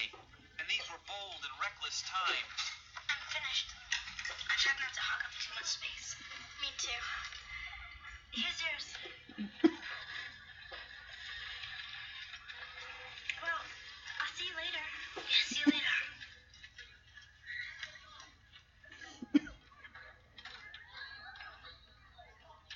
I couldn't wait another second to read all those wonderful things Winnie had been too embarrassed to say in person. All those secret passions and yearnings she'd kept bottled up inside for the past year. Have a neat summer? Yeah, I told you it was gonna bite him in the ass later. Just like, I'm sure she didn't add anything. Oh. The next clip I want to play about yearbooks comes from One Tree Hill. It's season 4, episode 17. It gets the worst at night. This is where they all go. This episode actually was part of a national contest where the cast of One Tree Hill go to Honey Grove, Texas. I've never been there, but I've heard of it due to this episode. They go to Honey Grove, Texas to rescue Mouth, who, if you've seen One Tree Hill, this is the whole gang goes to Honey Grove, Texas to rescue Mouth, and on the way there, you know, their senior year is pretty much over. They're just about graduated. And they're all going over like old yearbooks from like freshman year, sophomore, junior, what have you. It's just funny. They're just kind of reading at some of the old comments and messages in their yearbooks and just laughing about it now. Okay, Brooke, freshman year. Lance, that's really, he was cute, okay? Yeah, I'm not sure I go there, Hills. Check this out. Luke, stay cool forever, Haley. So what's wrong with that? Okay, you think that's bad? Check this out. Peyton wrote to me in my sophomore yearbook. Peyton, so I didn't even know you then. you know how hard I worked to get my yearbook in front of her? And then she signs her damn name. I was crushed. Okay, how about this James. I wonder what she ruined Nathan's yearbook. Ew. Hey, look. Luke, you're a great friend. Thanks for looking out for me. See you around. Who wrote that one? Jimmy Edwards. Sorry. Well, that's... Yeah. So, yeah, it starts out funny for some of the comments that are left in their yearbook. And then, of course, if you're aware of One Tree Hill, the school shooting where Jimmy Edwards brought a gun to school resulted in the death of Keith Scott, Lucas and Nathan's uncle. And Jimmy had written in Lucas's yearbook saying, "Hey Luke, thanks for always looking out for me," and everything like that. So, which kind of brings the laughter to a screeching halt. So I'm going to play a couple clips here from Summer Song. The first one, of course, is this is where the family goes to Ocean City for a few days. It's a family vacation. And Paul, much like the Milhouse character, kind of gets thrown aside for this episode. Because he ends up getting, like, not deathly allergic, but just his face kind of puffs out and gets a rash or blotchy or whatever due to eating fish. But this is just the beginning part where Kevin says, hey, maybe a family vacation will do me some good. And just, I mean, this is... Kevin's in the back with Karen and Wayne, and of course, I really think that they need to be putting Karen between Kevin and Wayne, because Wayne is, of course, the instigator. He starts, elbowing Kevin, saying, hey, you crossed the line. And Paul actually is sitting up front, back when you could have 3 people in the front of the car with... with Jack and Norma, and Paul is there in the middle, and then Norma's trying to get everybody into playing, like, hey, remember on these trips you used to play the alphabet game? And the kids are looking at, well, Kevin and Karen and Wayne are all looking, even Jack is looking at her like, what? Are you serious? Like, can I just drive, or can we just do what we're... Oh, my goodness. Norma, always trying to bring the family together. It sounds like definitely a Marge thing. I hated him. Okay, let's get started. Bye. Yep, maybe a family vacation would do me some good. Wait! Come on! Butthead, Hey, what'd I do? you crossed the line. Of course, I'd have to survive the car trip first. Remember how we used to play the alphabet game? Come on, it'll be They're fun. rolling their eyes like, I'll go first. ugh. Even Jack's like, what? Danville. Hmm, C as in block. what? Who's next? Sounds boring. I don't believe this. Everything okay, pal? Paul? I think we better pull over. Oh, jeez, he's getting car What I was sick? figured on was the awful reality of actually traveling with Paul. Get him out of here. Hurry up, quick! And of course, here's the scene where Norma realizes, like, Paul does not look so good. Like, his face is, like, all blotchy. Because she thinks at first, like, he got sunburned. And it just makes me think of, Summer of 4'2", just with Bart bringing Milhouse along. And, like, Paul just kind of he basically gets a vacation from the Arnold family during the day. He gets to hang out in the hotel room. And poor Milhouse just gets the shaft with Bart being so preoccupied with Lisa and these new friends of hers. And one thing now I just realized after covering The Simpsons, I've been talking into a microphone that was not plugged into my laptop the whole time. And I didn't even notice it until I glanced over and like, oh, there's nothing plugged in. But the microphone on the laptop has been picking up my voice the entire time, so I just can't believe it. It's like I'm talking into the microphone and just acting like whatever. And it's like, It's not, this honestly is not the first time that I've done this. It's like, wait, what? Look, thank goodness for the microphone on the laptop, because my goodness. But here's the clip with them finding out. Go to a seafood restaurant the night before, and Paul's like, fish, I must have had the fish. When he's looking at his face in the mirror, and Kevin's like freaked out. He's like, do we need to take you to the hospital or call an ambulance? And Paul's like, well, no, I just gotta hang out inside for a few days. And Kevin says, a few days? Paul, that's the entire trip. You really think that Jack would have been able to, he wouldn't be complaining about a week of vacation? No, most likely this is you get out of work Friday, you head out, and then you come back sometime Sunday. So it's basically just a couple days, like the weekend. Yep, I always had Paul. Come on, let's go. Paul? Are you okay, honey? Yeah, why? It's your face. You look like you've got a sunburn. Mom, how can you have a sunburn? We just got here. Still, his face did kind of look like a Petri dish experiment. Is it red? Yeah. And blotchy? Mm-hmm. Yeah. This is not good. This is definitely not What did he good. have? What is it? Fish. I must have eaten fish. Well, you were at a seafood Well, restaurant. What do you have to do? Call an ambulance? No. I'll be okay. I just have to stay inside for a day or two. Those are the Damn. shortest swim Well, that's trunks. the entire vacation. How could Paul do a rotten thing like this to me? Thanks for thinking me, pal, but I'll be okay. Yeah. Sure. Trust me. Oh yeah, Kevin is just kind of thinking about how his family, with them arguing, Jack's arguing with Wayne about his long hair. Karen's complaining about all the flies at the beach. And Kevin just goes off for a walk.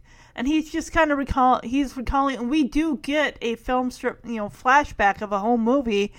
Someone's filming them when Jack and Norma with the kids on vacation, and Karen is probably like maybe 6 or 8 years old. Wayne's probably like, if Karen's 8, he's probably 6, and then Kevin's got to be like 3 or 4. And Kevin just doesn't understand, we were a family. We did things together. We had fun. And now it's just everyone's off doing their own thing. Karen's going off talking to some guys. Wayne's just being Wayne. And it's like, you had fun. You didn't have to force it and make it happen. It just happened. And even, in The Simpsons, Lisa was doing her own thing. That was pretty much her episode about her trying to find an identity that worked for her, that it would allow her to make friends. And then, of course, you got, Bart and Milhouse doing their thing. Bart spends the whole episode being jealous of Lisa having friends, even though he's pretty much not really being a friend to Milhouse. But then again, that's just Bart and Milhouse's relationship. Homer wants to blow something up with a firecracker, and Marge, of course, is trying to find someone to spend time with her because Lisa's off being, Little Miss Independent and stuff like that. Like, at some point, it stops being about family together and each person going off on their own journey of summer exploration.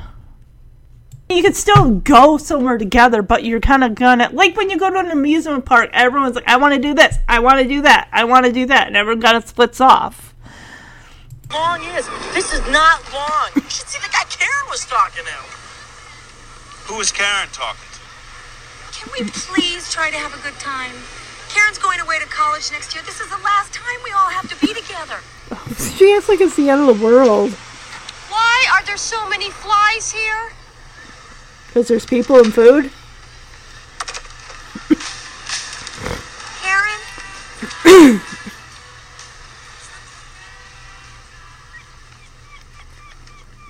Kevin, where are you going?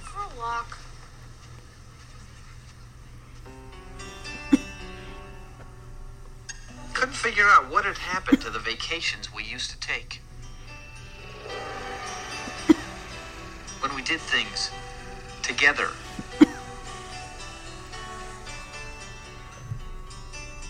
And everybody was happy.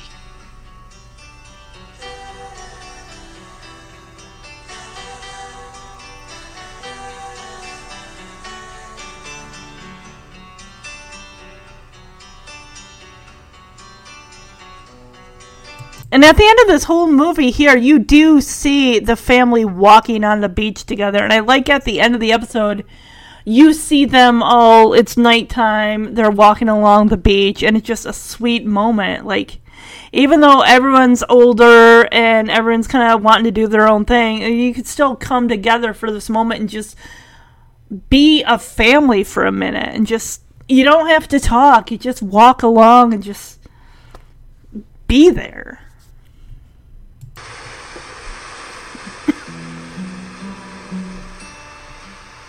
A lot happened on the beach in Ocean City that summer night in 1969.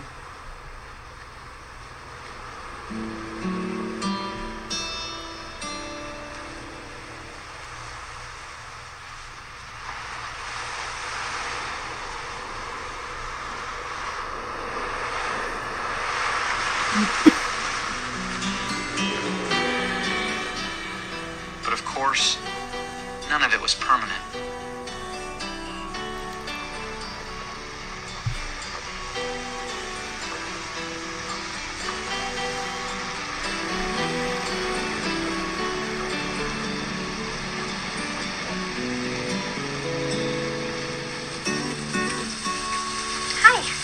Hi. Well, after all, Winnie was my next-door neighbor. How you doing? Fine? Sorry about your dad moving to Chicago. Well, yeah. So, how's Chip? Oh. Okay, maybe I was asking for trouble, but I had an ace or two under my own... We broke up. Guess it was just one of those summer things. You know? Yeah. So 8th grade, huh?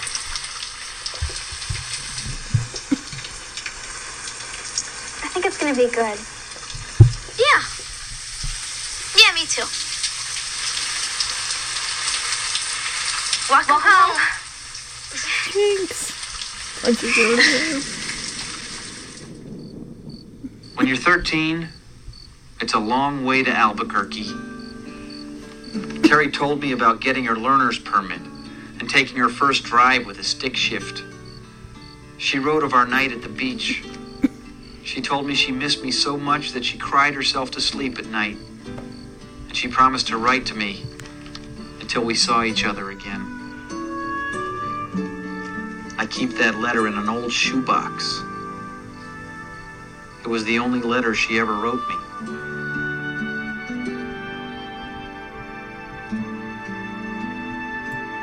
Yeah, and just like Lisa with making friends and stuff she most likely won't see again, they're just summer friends. Just like Winnie with her guy Chip when she was in Maine.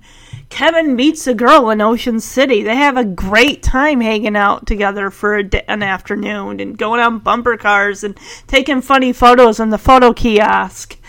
And, you know, he gets his first French kiss with this girl. And the thing is, he talks about how she wrote him back. I don't know if he wrote her. And he still has the little strip of photos that they took and everything. It's just, that sometimes... That's just how it is with friendships and summer flings, romance, whatever you want to call them. They're just there for the summer. Maybe that's all they're honestly really meant to be, that the friendship or romance doesn't go any farther than that.